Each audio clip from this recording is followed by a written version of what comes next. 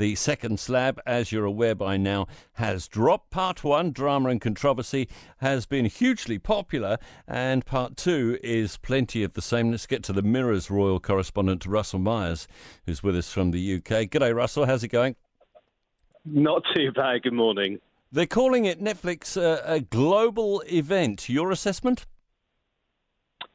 Well, I suppose a lot of people around the world have been watching it. I think Netflix figures were saying that they had 83 million hours of people around the world watching it. I'm not too sure. I think it's definitely split opinion. I mean, I've been speaking to some of my colleagues, and I was in America last week, and trying to test the water to see what everybody thought. And I think the Duke and Duchess of Sussex have turned most people off. But back here in the UK, and I know in your country as well, people are interested, and they want to know, the story of why Harry and Meghan did leave the royal family. And we've certainly heard an awful lot of excuses as to why they did end up leaving.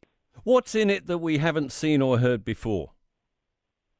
Well, I think it's quite interesting. They talk about the dynamics of the relationship. I mean, Harry talks about him being terrified of his brother shouting at him. He accuses his father, the king, of lying when they had their big Sandringham summit, when they were trying to work out a deal to leave the family. Also, sort of this briefing war that Harry has sort of invented in his head that was going on between the different households, and the Queen was caught in the middle and she wasn't allowed to speak to him.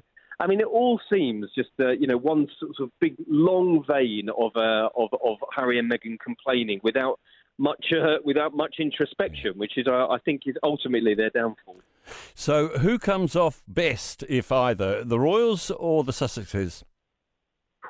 Well, it's I think that's the big question, because I don't think anyone comes off particularly well. I'm not sure Harry and Meghan will think that this was the right thing to do, but I think once there's water under the bridge, I think they will come to regret this, or certainly Harry will come to regret this. He speaks of the fact that he misses the big family gatherings. He says he's lost friends, and no doubt, I imagine he'll lose some family members out of this. I think that it doesn't look great for the Royals. They look fairly dysfunctional, and it's altogether a rather sad story, to be honest. Yeah, I think that's a very appropriate comment. Russell Myers, royal correspondent at the Mirror.